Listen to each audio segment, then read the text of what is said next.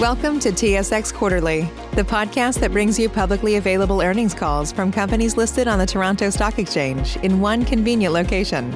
Gone are the days of looking through confusing websites. You'll find the important information right here. Enjoy the call.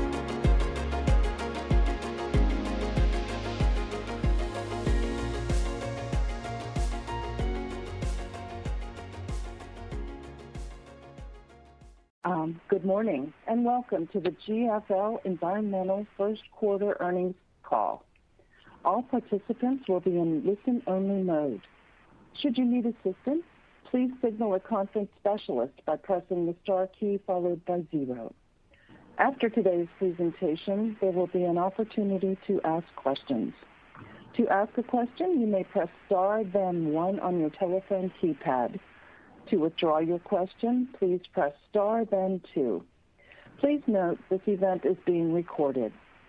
I would now like to turn the conference over to Patrick Dovigi, founder and CEO of GFL. Please go ahead. Thank you and good morning. I would like to welcome everyone to today's call and thank you for joining us. This morning, we will be reviewing our results for the first quarter. I am joined this morning by Luke Pelosi, our CFO, who will take us through our forward-looking disclaimer before we get into the details. Thank you, Patrick, and good morning, everyone, and thank you for joining.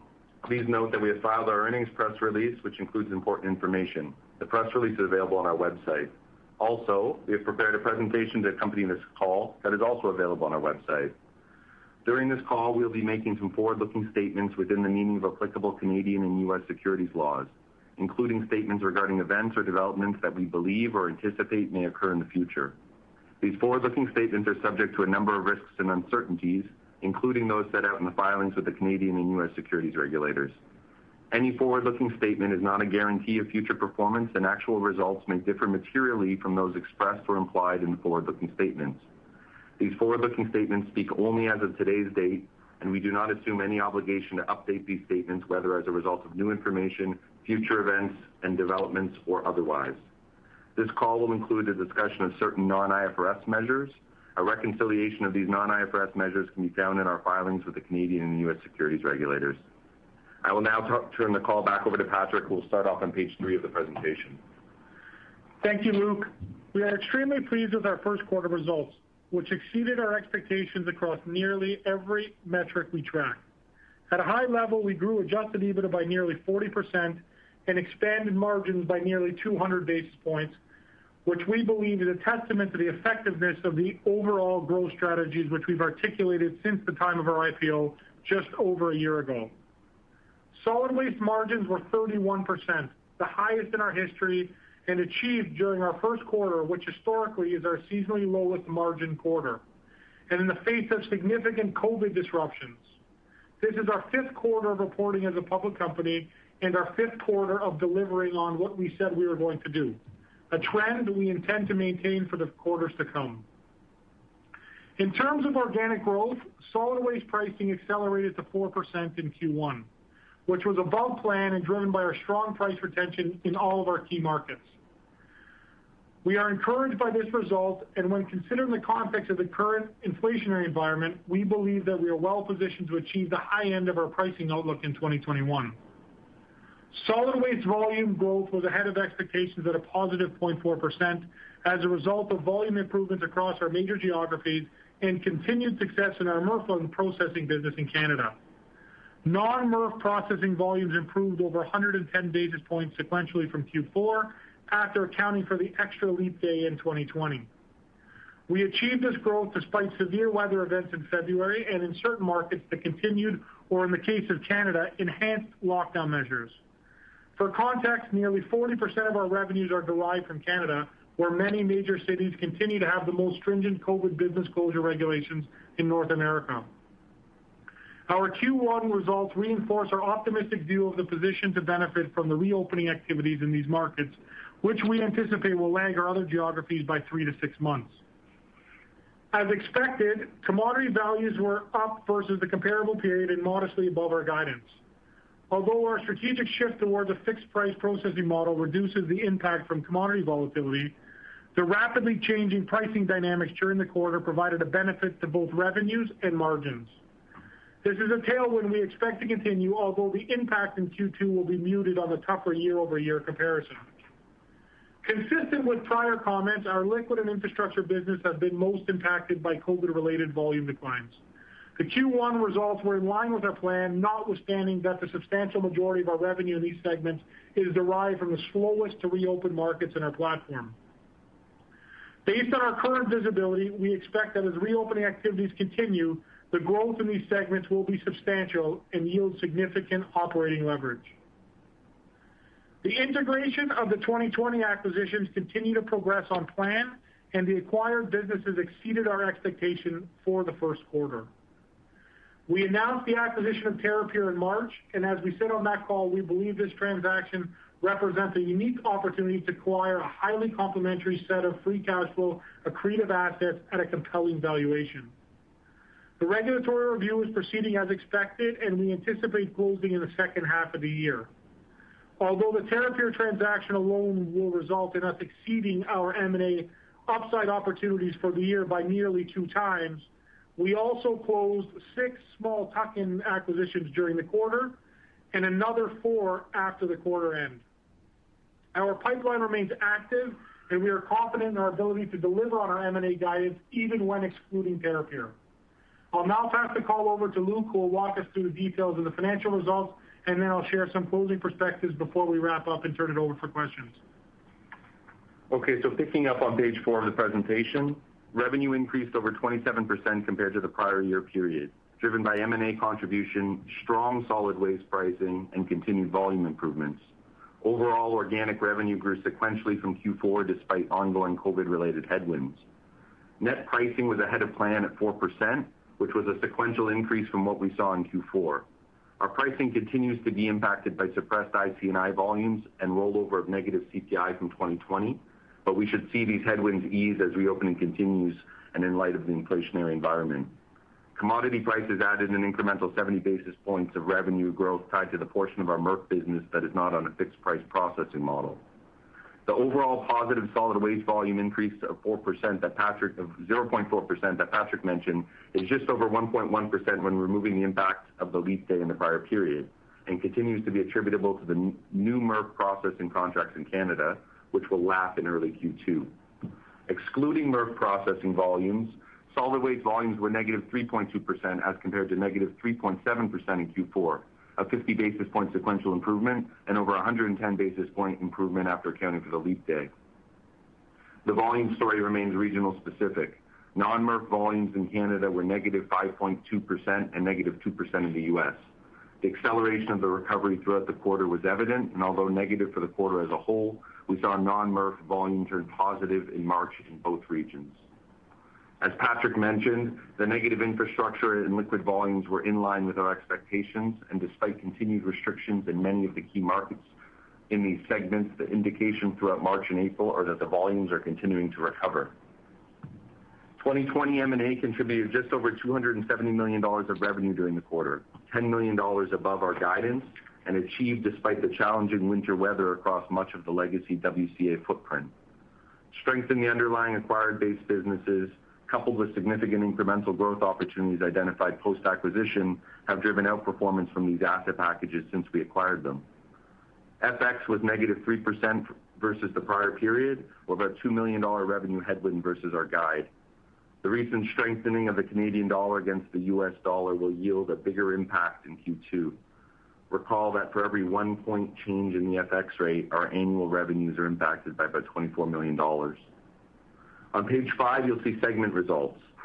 Solid waste margins of 31% were 260 basis points ahead of the prior comparable period, evidencing the continued success we're having through our strategies to leverage the platform to drive incremental profitability.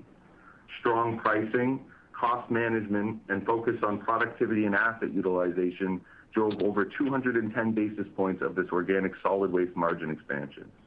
Additional contributors to the margin expansion were approximately 30 basis points from the net impact of commodity pricing and higher MRF volumes, as well as 30 basis points from the 1 less day compared to the prior period. Partially offsetting these increases was a 10 basis point headwind from FX and M&A, which contributed margins slightly less than the segment average. Infrastructure and soil margins continue to be impacted by decreased volumes and the change in mix coupled with the cost structure of this segment. Liquid margins increased organically nearly 50 basis points, which was substantially offset by the impact of recent M&A. As volumes recover, our expectations remain that we will see significant margin expansion through both of these segments. On page 6, you can see adjusted cash flow from operating activities nearly doubled from the comparable prior period. Adjusted free cash flow includes some modest incremental investment in M&A-related working capital, which we did not adjust for but had previously previewed with you. We still expect working capital to be an investment in the first half of the year and slightly positive for the year as a whole. In terms of credit exposures, the quarter did not see any significant incremental bad debt, but we continue to actively monitor our exposures in light of the uncertain landscape. You should note that the free cash flow results are inclusive of our non-linear cash interest cadence in 2021. We closed 6 acquisitions in the quarter, another 4 since quarter end, for a total of 10 deals year to date, for which we deployed about $150 million. We think these acquisitions will contribute approximately $60 million in annual revenue, $5 million of which was recognized in the first quarter. Net leverage at quarter end was slightly better than at Q4, and we continue to have ample liquidity to support our growth goals while delevering our balance sheet. And finally, we continue to assess opportunities to reduce our overall cost of borrowing. With that, I'll turn the call back over to Patrick for some closing remarks. At the end of 2020, we said that the puzzle pieces have been assembled to form an ideal foundation to drive exceptional, high-quality growth over the next several years. The complementary Terrapure business and recent tuck-in acquisitions further solidify that foundation. Coupled with the constructive macro backdrop across pricing, volumes, and commodities that has further improved since the beginning of the year, we anticipate a clear path to exceeding our guidance for the year. Towards the end of the second quarter, we expect to gain better visibility on the timing of the Terrapure acquisition and any potential divestitures, and therefore anticipate being in a position to provide accurately revised and increased guidance when we report our Q2 results. I will now turn the call back over to the operator to open the line for Q&A. We will now begin our question and answer session. To ask a question, you may press star then 1 on your telephone keypad. If you are using a speakerphone, please pick up your handset before pressing the keys. To withdraw your question, you may press star then 2. At this time, we will pause momentarily to assemble our roster. The first question comes from Tyler Brown with Raymond James. Please go ahead. Hey, good morning, guys. Good morning, Tyler. Good morning. Hey, Patrick, so I hear you on the commentary about Canada lagging, but the organic growth was up 9% there in solid waste. I think you said that non-MRF volumes were down 5 in Canada. So are those MRF volumes adding something like 10 points to that organic growth number in Canada? Yeah, Tyler, it's Luke. I mean, that's about right for the quarter. You have to remember, we had mid Q2 of 2020, we had some significant success expanding that Canada Fibers platform into both Western Canada and into Quebec. And so we've been benefiting for the last couple quarters from that sort of net new processing volume. So we've been parsing it out just because, as you said, about 9% positive volume in the quarter. We didn't want to overshadow the underlying trend of the sort of broader business. And your math is correct. You have Canada at just above 5% negative. Now, it's an improvement sequentially over Q4, but it does show as a net sort of positive number because of the strength of that MRF processing volume. And as I said in the prepared remarks, that will lap in Q2, and then I'll stop sort of parsing that out because you'll have now like for like. Okay, perfect. And then I appreciate the 2.9 volume in March, but I'm a little unclear if that includes the MRF volumes or not. But now that you've likely closed April, can you give us any color on kind of how April trended? So what I'd say that the 2.9 does not include the MRF, so it's like for like. So you can really see that non-MRF that was -3 for the quarter, but March was actually positive 2.9. So seeing the trajectory there. And look, April is going to be even better. I mean, the trend, and as the guide had suggested, would be as you start lapping those COVID quarters, you're going to see the improvement. We had our initial guide that said, Q2 would be in the mid-single digits positive. I think everything we're seeing based on Q1 is there's probably an opportunity to do a little bit better than that. We're not going to come out and revise the guide as of today, but the indications that we're seeing are positive. And Tyler, I would say that's in the face of the continued lockdowns in Canada. So, our expectation is when they start opening up in more of a material way, as we sort of come into, the end of May is my guess, and the announced lockdowns are supposed to come off around May 20th. I think you're going to start seeing, rapid volume increases from a lot of the businesses that we service. Okay, perfect. And then my last one here.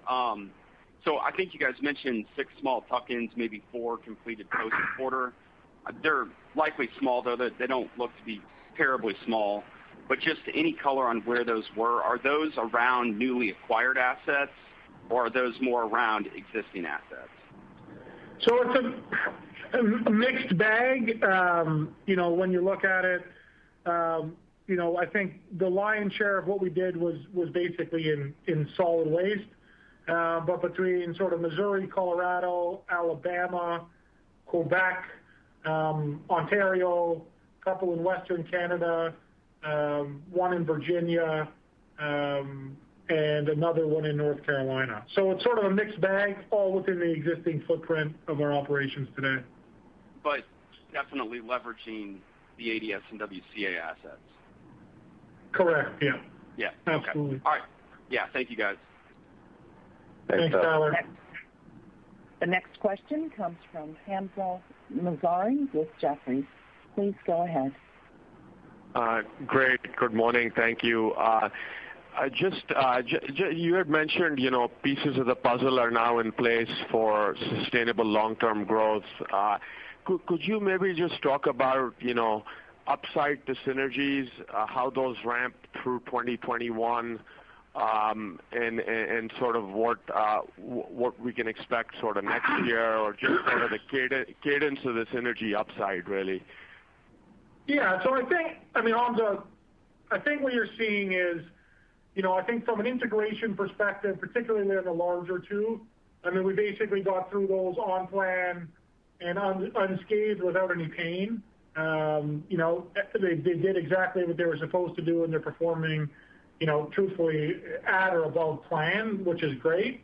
Particularly on the WM ADS divestitures, as a carve out, there's always a bit of risk when you carve something out to make sure you're actually, you bought what you were getting. So I think from that perspective, those have gone well. I think the integrations have gone well.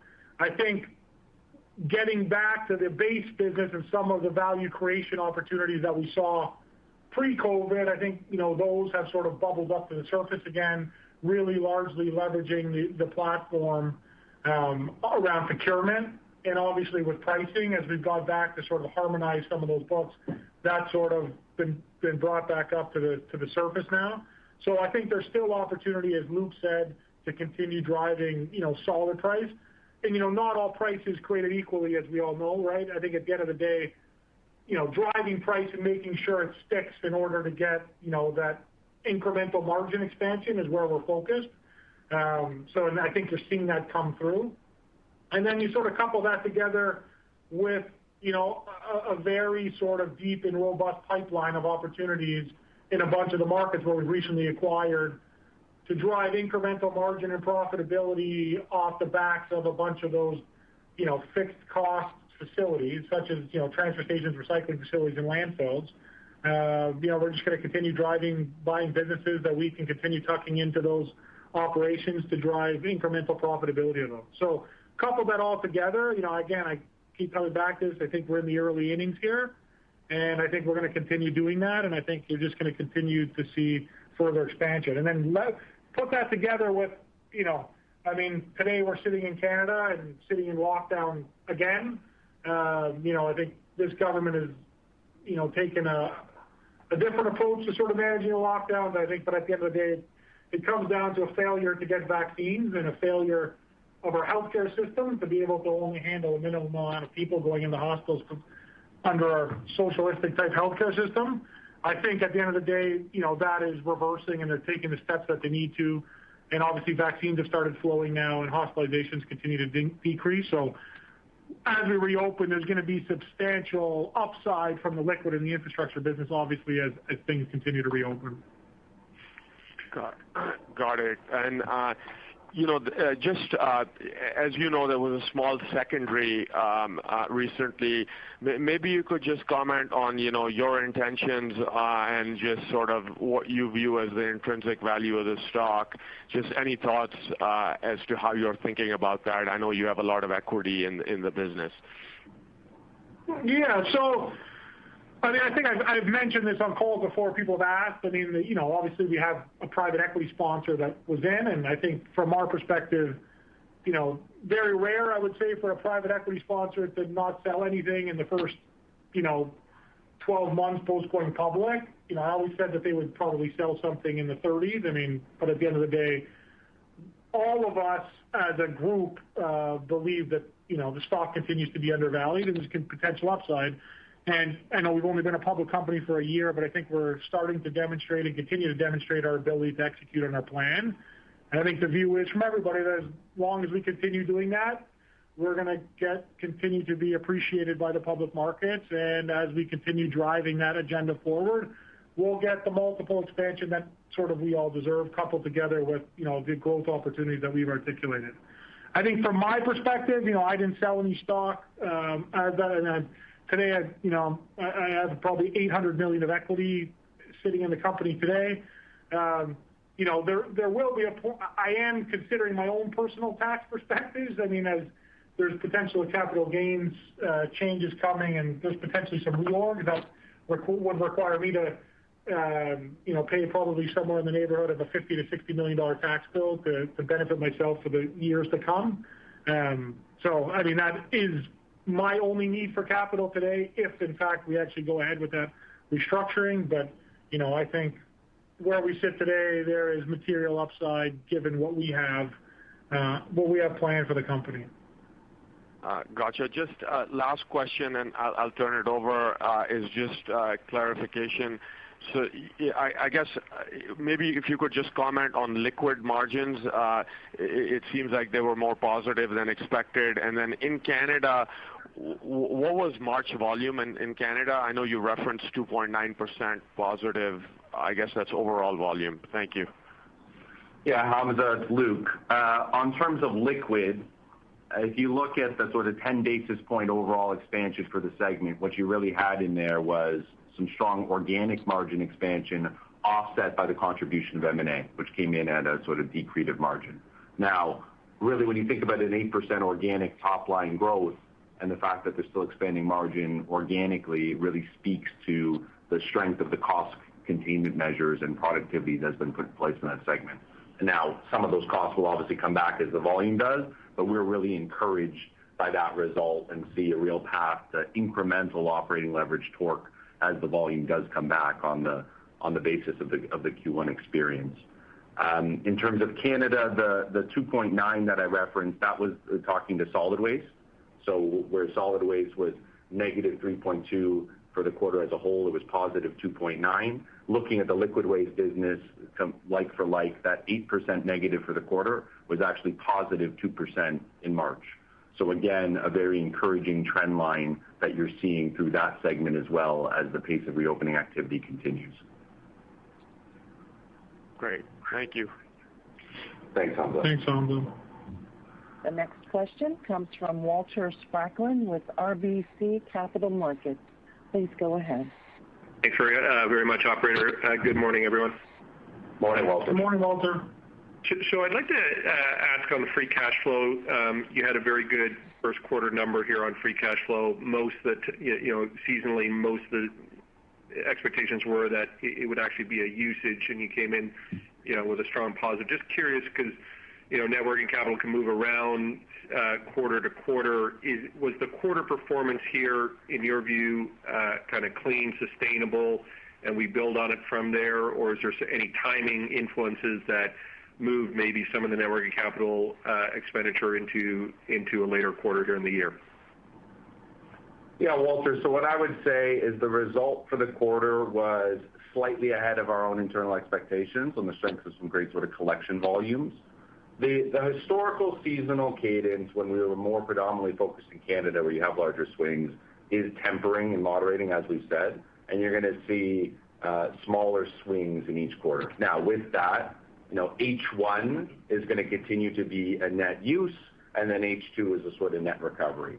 And so, if you think about for the year as a whole, we continue to expect, even in the face of the modest incremental investment we had to make on the WMADS acquisition that rolled over from Q4 into Q1, we'll still end the year sort of slightly positive there. As we've said, we think we continue to have overall opportunities to improve working capital, but in light of the sort of uncertain dynamic in 2021, some of those opportunities would likely materialize in 2022. I think it's fair to think that Q2 will look similar to Q1, and then those 2 quarters will reverse in Q3 and Q4, providing sources of net working capital and ending the year sort of slightly positive. The other piece on the free cash flow, as we articulated in the opening remarks, is just the interest cadence for this year. So you can see, if you use $300 million as expected cash interest, only $40 million in Q1, that's going to ramp up to about $75 million in Q2, up to $100 million in Q3, and then the balance in Q4. And that's just a function of some of the refinancing that happened in 2020 and the initial first interest payments. By the time you get out to 2022, you'll have a much more approximately linear cadence across the quarters, except for the impacts of any incremental financing you do from here on out. And just my second question is timing related aspect that would influence your guidance. You mentioned one on refinancings, and are you in a position that perhaps you'll have ability into those refinancings in the coming quarter, or is this something that goes out in the back half of the year? And your initial, I think can you repeat your expected closing date on TerraPure and how that might have changed? Yeah, so I think when as Luke said, when we talked about giving updated guidance on the Q2 call, I think there's the same old pillars that, again, we continue to focus on, and refinancing is one of those. We'll continue to be opportunistic on the refinancing. So, it is our expectation that will get done at some point here in the future. The M&A pieces, again, like the last call we had at the end of the year, we had 13 under LOI. We closed 10 of those 13. The pipeline continues to build, and I still think we're well positioned to do 30 to 35 like we've always said we would do. So I think well positioned on that. Obviously, we'll get more visibility over the next few months on the further reopenings in Canada. And then we'll have very good clarity on the TerraPure acquisition, but I don't think anything has changed from a timing perspective. I think it's sometime between August and October that we'll be able to actually execute on the closing of that. So, all of those, I think, provide pretty good tailwinds in terms of how we're thinking about the future, but we'll kick the can down the road a little bit in terms of providing that guidance. But I think those are all of the pillars that we're focused on today to drive sort of incremental value here. Yeah, well, so what I'd say is, look, we don't intend on getting in the habit of updating guidance sort of every quarter. The intention was to do Q2, and in light of all those factors that Patrick spoke about, this sort of external upside opportunities, whether it be TerraPure, regular way M&A, refinancing, et cetera, Q2 was going to be the natural timing to do that anyway. In light of that, so we'll have the visibility likely by then. And that's like the basis for the pausing until we want to update. Another piece that we got to sort of factor in is FX. It's just translational, but obviously, Walter, you're sitting here in Canada as well. We gave our guide at 1.27. Today I'm not sure where it is, but 1.23. Every point is about $25 million of revenue. So seeing where that shakes out by mid-year will also position us to give a better, more accurate guide for the year as a whole. Makes sense. Appreciate the time. Thank you. Thanks, Walter. The next question is from Mark Neville with Scotiabank. Please go ahead. Hey, good morning, guys. Good morning, Mark. Maybe just on the M&A front, 2 things. Luke, you had mentioned a contribution for the year. I missed it. And maybe for you, Patrick, I'm just curious, With potential changes in capital gains tax, I'm curious if there's any sort of bigger opportunities taking shape. So on the first part, Mark, what I said is bought about $25-30 million of revenue through the Q1 acquisitions, another sort of 25 to 30 through what is closed thus far in Q2. So that's sort of $60 million annualized. Now you're not going to realize all of that in year. There'll be a sort of proration of it, but that's the revenue, the incremental revenue that we've acquired thus far this year. And again, going back to the sort of formal guide, by the time we get to Q2, we closed a few more. We have visibility on TerraPure. I'll update the full in-year expected contribution from all net new M&A at that time. Patrick, maybe on the second. On the second question, I think our focus has not been on anything larger. We've been focused on the singles and doubles that are going to tuck into the existing footprint in Canada and in the U.S. At this point, with the platform we have, that's where we're sort of laser focused because we think that's going to create the most equity value for us today and drive the highest sort of operational and margin improvement within the existing business to leverage that platform. So, it's a lot of what we've done in the past, sort of $1 to $10 million EBITDA businesses. So I think, a little bit more work to get those done, but at the end of the day, I think given, the larger pieces of the puzzle we already have in place, we'll continue just hitting the singles and doubles that are going to tuck in and integrate very nicely into the existing business. Okay. Obviously with, we have had an influx of calls recently of people we're talking to since Biden's comments, a couple of weeks ago now on the increase in the capital gains rates. But, I think that will drive people's behavior here over the next 6 to 8 months is my guess. So we're gonna have to cherry pick the ones that are the most accretive to us. Again, our hands are sort of tied in terms of how much we can do. We're capable to do a lot, and the factory continues to run here. But given what we're seeing today and how deep the pipeline is, it's really going to be up to us to cherry pick the ones that are going to be of the most value to us today. Got it. And on the liquid and the infrastructure, the volumes, is it really just boils down to a function of just reopening? Is that simple? I think it's that simple. You look at, this liquid in terms of what's essential and not essential and what people are doing and, factories running at scaled down skeleton staffs, et cetera. Capital projects, et cetera. People, it's just slower. That business is levered to Canada, right? At the end of the day, in Canada, that's what it's levered to. On the infrastructure side, again, it's been opening and closing nonstop. Again, they closed non-essential construction, which, impacted probably 10 to 15% of the revenue base. And then the other challenge is, again, think about a large-scale construction project. Basically, any time one of these projects has more than 5 individuals that comes down with COVID or connected somehow to the site has to shut down for 10 days. So, that has been an evolution and evolving process, and the ability for people to get new permits. The one thing I will say on this is we've never seen a backlog or had to bid as much or been awarded more work as we've been awarded in the last 30 to 60 days. So I think the foot is about to go on the accelerator. And I think you're going to, once we get open here in the summer, it's going to be similar to what I just said on the M&A side. It's continuing to cherry pick. But we were just awarded a significant amount of work from the subway, a significant amount of contaminated soils, and even contaminated soils in the U.S. are starting to recover. We're back to 70 to 80% of what we were sort of, pre-COVID, which is good because it was down significantly. Like that business, it was slow to wind down because you can't just stop it, right? So Q2 was actually a fairly good quarter for us on the infrastructure side.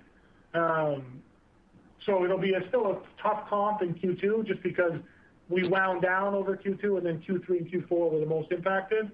I think you'll see that it'll be the laggard to sort of reopen back up. But when it opens back up, we're going to have a real tailwind on both of those sort of LOBs. Even in the face that the liquid-based business in Canada actually did very well, and from a margin perspective, I think even exceeded some of our other public company peers in terms of the margins and organic numbers that they had put up. So I think, it's a testament to the business and the resiliency of it. But it's very levered to the reopening here in Canada. Thanks for that. If I can maybe ask one more question, just on margin, and I'm thinking solid waste, obviously a very strong quarter. A lot's happening again. There's been M&A. You spoke about procurement and pricing strategies. You've got synergies coming in. Is there a way that maybe ballpark, in your opinion, sort of what the upside opportunity is from here in terms of basis points over time? Just rough round numbers. Thanks. Yeah, look, Mark, it's Luke. I'd say it's consistent with what we've been preaching the whole time, that we think we can take, over the short term, this business to a 28% blended plus margin for the consolidated business. The way you get there is bringing solid from what was a 30 upwards towards 32. You take liquid from low 20s up to that mid to higher 20s, and you take soil from the high teens to the low 20s. I mean, if you just bring soil and liquid back to where they historically were, if you look for the quarter, the margin, just bringing soil and liquid back to the historical margin profile would add another 100 basis points to consolidated margin. If you start leveraging that corporate bucket, which today includes all the investment that we had made for becoming a public company, as well as building out our shared services for our U.S. expansion, which is largely one-time sort of fixed investment, you'll start leveraging that. There's more margin that comes out of there. And then if you take solid, every expansion point or basis point you're doing there really impacts the consolidated number. So seeing that path to 28% blended margins we've talked about, I think it's becoming clearer and clearer, and our ability to get there, the path to get there is probably shortened from what it originally was. And, we're not going to stop there. We're going to keep going. As Patrick said, I think densifying and increasing asset utilization across the sort of footprint that we have today is going to be highly margin accretive. And we see meaningful opportunities to do that both organically and inorganically. And I think, the proof will be in the continued expansion. I mean, if you think about the LTM margin, if you just go back to Q2 of last year, LTM margin for the consolidated business was 24.5%. By Q3 of 2020, that had gone out to sort of low 25s. We ended the year at sort of higher 25s. LTM margin of the consolidated business today is 26.1%. You can clearly see the strategies are working, and we continue to sort of keep pushing it forward from here through all those levers that we continue to discuss. All right, that's helpful. Thanks for taking the questions, guys. Appreciate it. Thanks, Mark. The next question comes from Brian Butler with Stifel. Please go ahead. Good morning. Thanks for taking my question. Morning, Brian. Just you touched on this a little bit, but I was hoping maybe to put a little finer point. When you look at the segments and you look at what business was disrupted and what's kind of recovery, could you give a little color by those segments? Just kind of what's still, I guess, remaining out there? Like how much was disrupted and how much has come back? And then as it comes back, is that pent up demand potentially going to drive further strength beyond just the simple recovery? Yeah, it's a broad question, but I think you've seen from let's start with solid waste. The U.S. continues to recover at a very good pace. When you look at from a volume perspective, apples to apples, sort of negative, sort of 1%. So I think that business is coming back, and as further reopenings happening, particularly around office buildings, entertainment, schools, et cetera, even restaurants to a certain extent, that's just going to drive incremental volume. So I think that is well on the path, and there continues to be upside, in the U.S., which will continue to drive great results. Solid waste in Canada, again, major centers are locked down, secondary markets a little bit less affected. But again, like as Luke said, volume sort of down, negative 5%, continues to be material, in our view, material upside, which again, when you think about the incrementals that come back on that volume loss, it would be similar to what you saw in the U.S. And then on the liquid and the infrastructure side, like we talked about, hardest hit, levered to the reopening.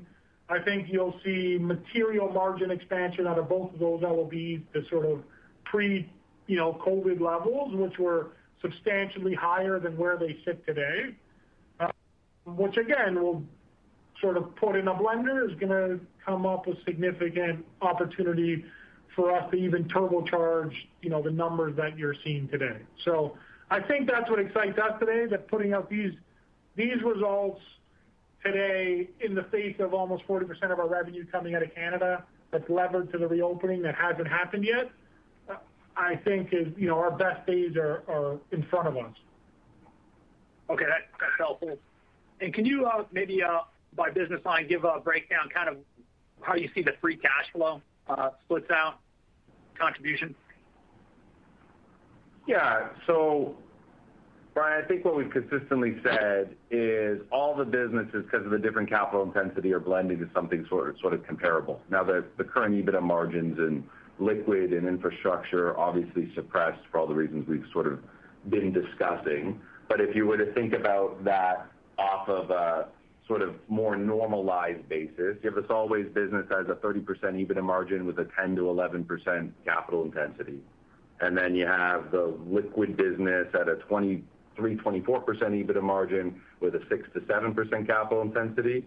And you have the soil business at a sort of high teens, 20% margin at a 4 to 5% capital intensity. So if you just look at a simplified free cash flow there, that's equating solid in that sort of 19 to 20 range, liquid in that sort of higher teens, 17, 18, and you have soil with those numbers at that sort of 15, 16%.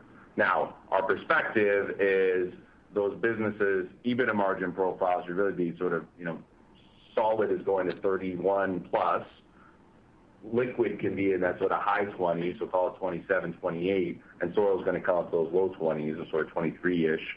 If you apply those same capital intensities at that level, then you're seeing everything is sort of blending to a comparable sort of 20% simplified sort of free cash flow profile. So that's, EBITDA, we've said before, EBITDA is nice, but it's not the be-all and end-all. And because of the meaningfully lower capital intensity of those businesses, we think there's a clear path that each of the segments can be, a good and meaningful contributor to what, we believe in time can become a leading free cash flow profile for the business as a whole.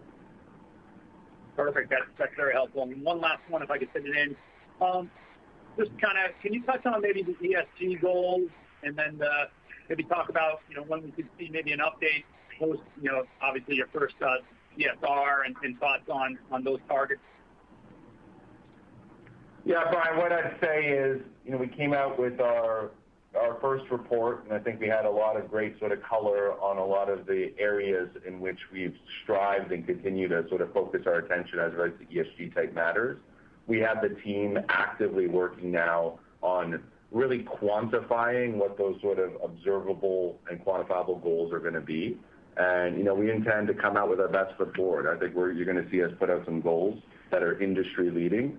I think it's consistent with who we are and, what we are. GFL, many of these ESG type initiatives have been embedded in our culture from the beginning, and, we're proud of that, going to highlight that, and we're going to, put our money where our mouth is, so to speak. And, I think you're going to see some pretty aggressive and impressive sort of lines in the sand being sort of drawn. So we're working on our next report, and we'll be including some of those quantifiable goals, and I believe that's scheduled to sort of come out, in the next couple quarters, I think is our timing for that. Great. Thank you very much for my questions. Thanks, Brian. The next question is from Jerry Revich with Goldman Sachs. Please go ahead. Yes, hi. Good morning, and congratulations on the strong results here. I'm wondering if you could talk about the margin expansion over the course of the quarter.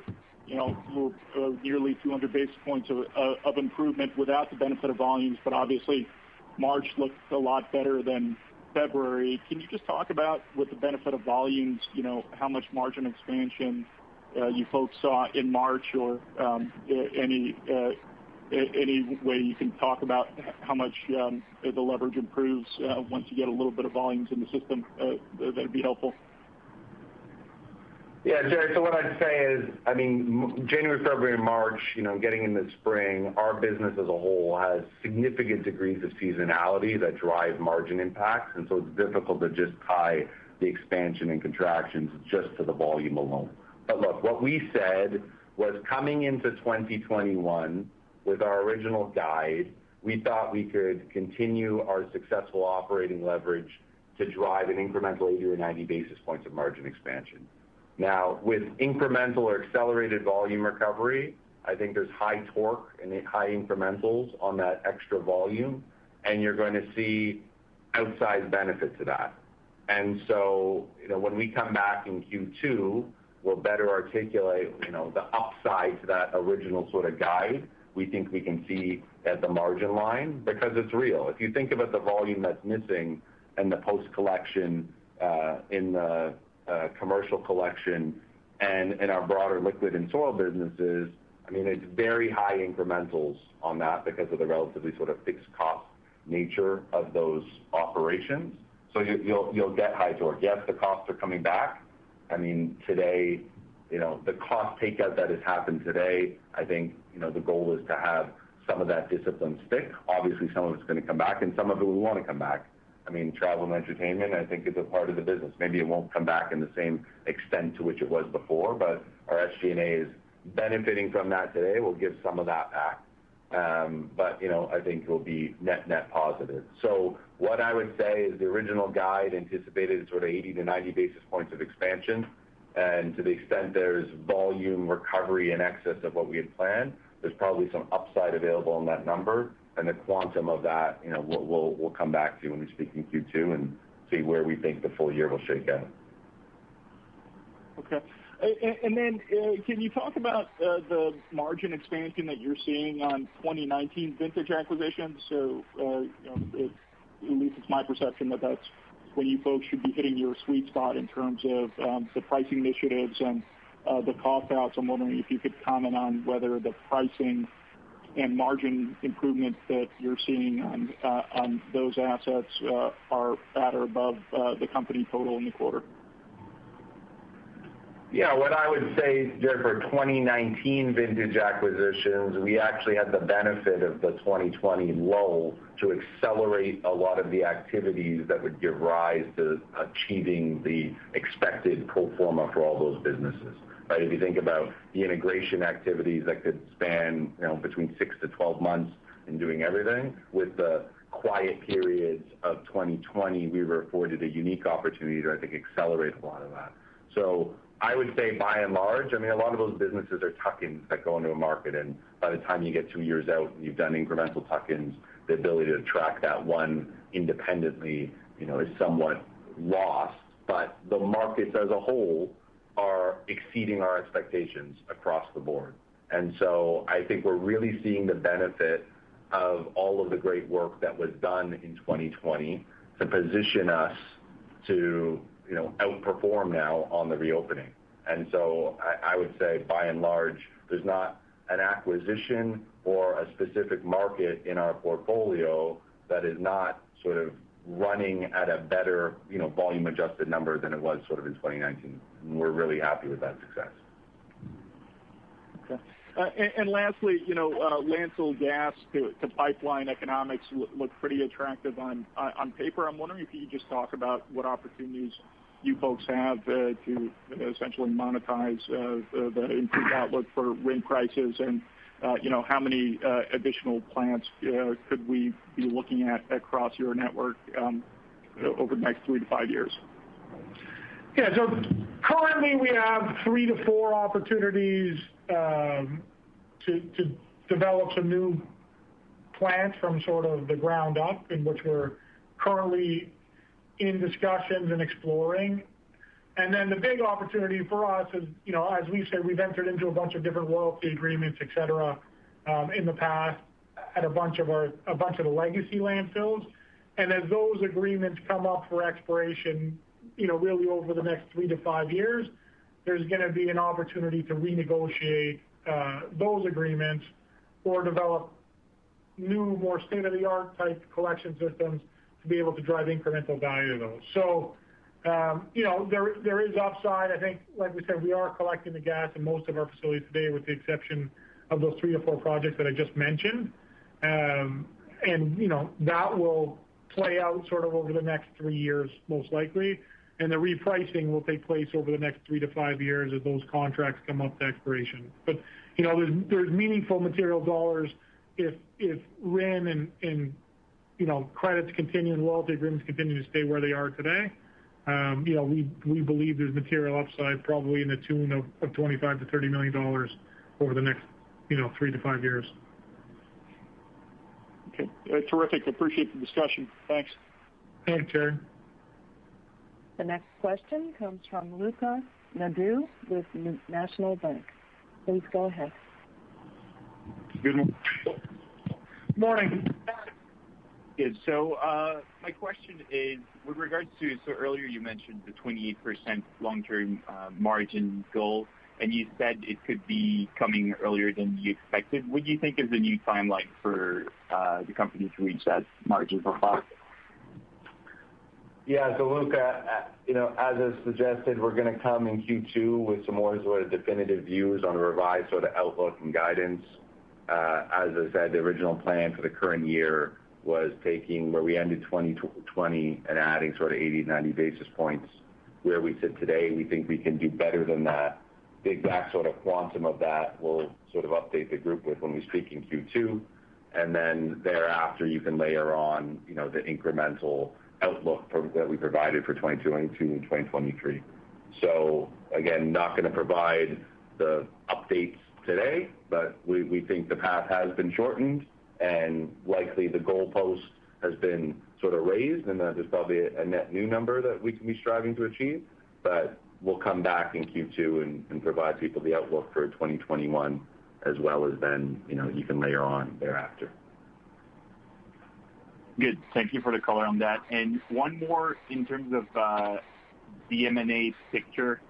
So do you foresee increased competition as opening activities continue? And do you think you'll have to pay more for M&A in the future? So we think we'll have to pay more, like from a valuation perspective? Exactly. Like, do you expect to pay higher multiples for your valuation? And what are your goals? Are you willing to complete your acquisitions regardless of the price, or do you stick more to a strict valuation M&A? The interesting. We all talk about multiples, et cetera, but at the end of the day, 75% of these businesses that we're buying, the sellers don't even know what EBITDA is or what a multiple is. It's generally what Jimmy and Bobby want for their business and what they needed, and it's really up to us to sort of back into the math. I don't think valuations have materially changed on the small opportunities. Larger scale opportunities like we talked about continue to sit at sort of 10 to 12 times, but that's not where we're focused. Our focus is sort of being in the sort of 4 to 7 times range. And we continue to see a significant amount of opportunity in that range. Hence the reason, we did,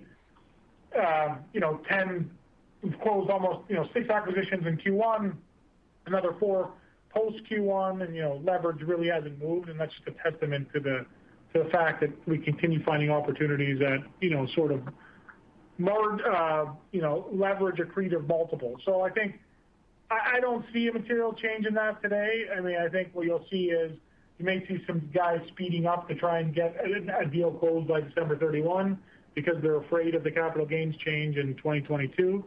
And my guess is we'll probably see that in Canada, because Canada at some point over the next little while is going to have to do something in order to pay for this $1.5 trillion they've given away to people during the pandemic. So, I think it's going to be a very robust and strong M&A market for the next few years to come here. Good. Thank you. Thanks. Again, if you have a question, please press star then 1.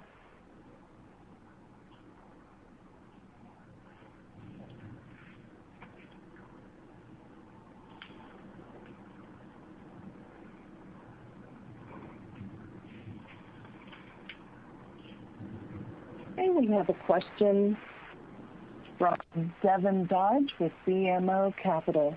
Please go ahead. All right, thanks. Good morning, guys. Good morning, Devin. Good morning, Devin.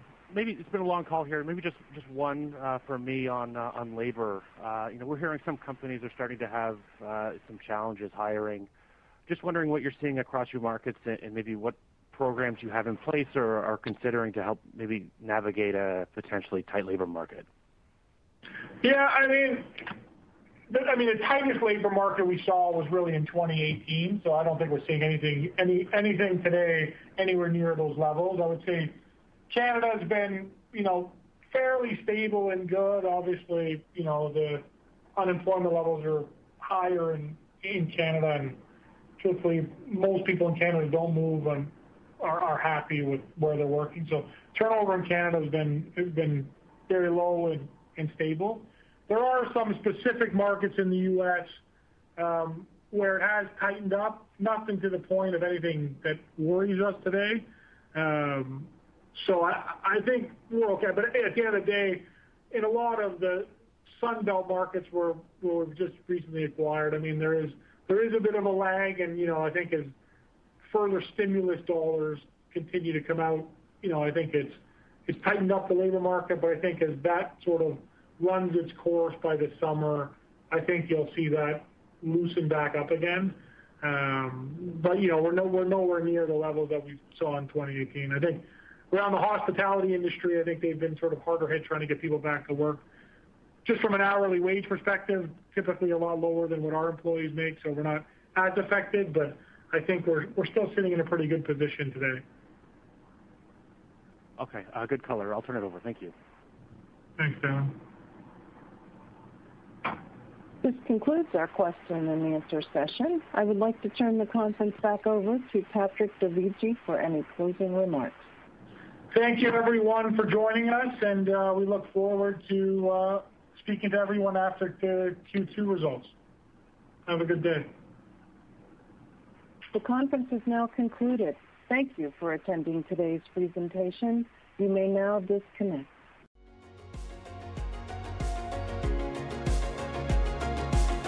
Thank you for listening to TSX Quarterly. If you enjoyed the cast, remember to leave a good rating. And remember, for any additional inquiries, please consult the company's investor relations section on their website. See you next time.